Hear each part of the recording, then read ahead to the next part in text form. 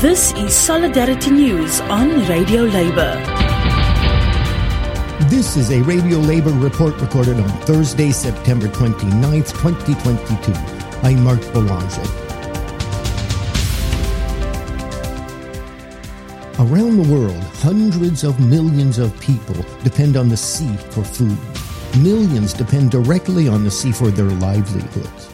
That is why making sure that the wages and working conditions for seafarers and related occupations is so vital. The labor organization representing seafarers is the International Transport Workers Federation. The ITF represents more than 20 million workers in 150 countries. One of the ITF's activities has been to build support for the Maritime Labour Convention of the International Labour Organization, the ILO. The convention was first adopted in 2006, and this year, in June 2022, it was amended. It is known as the Seafarers' Bill of Rights. The ILO is a specialized agency of the United Nations. It is focused on matters of work, such as the work of seafarers and related occupations. The organization has released a video attesting to the importance of seafarers. The ocean is a workplace.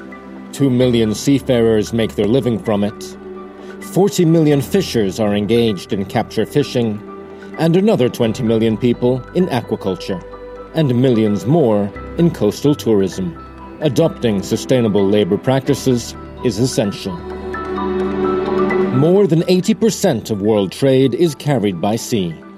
Seafarers spend months away from their families and friends. Work aboard a ship is difficult and often dangerous. During the COVID-19 pandemic, thousands of seafarers have been stranded on ships for months, some for more than a year, unable to return home. Others have not been able to join their ships.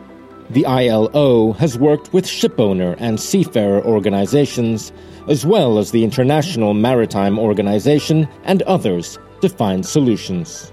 The central tool for ensuring decent work for seafarers is the Maritime Labour Convention 2006.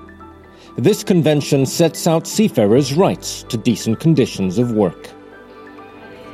It gives us a high awareness for the crew members to have a decent accommodation, for our salaries, for our wages, repatriation, sickness, and then hospitalization.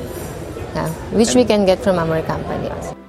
According to the convention, states must ensure that all seafarers enjoy fundamental rights at work, and that laws are put into place on recruitment, working time, wages, food, living conditions, health and safety, welfare, and social protection.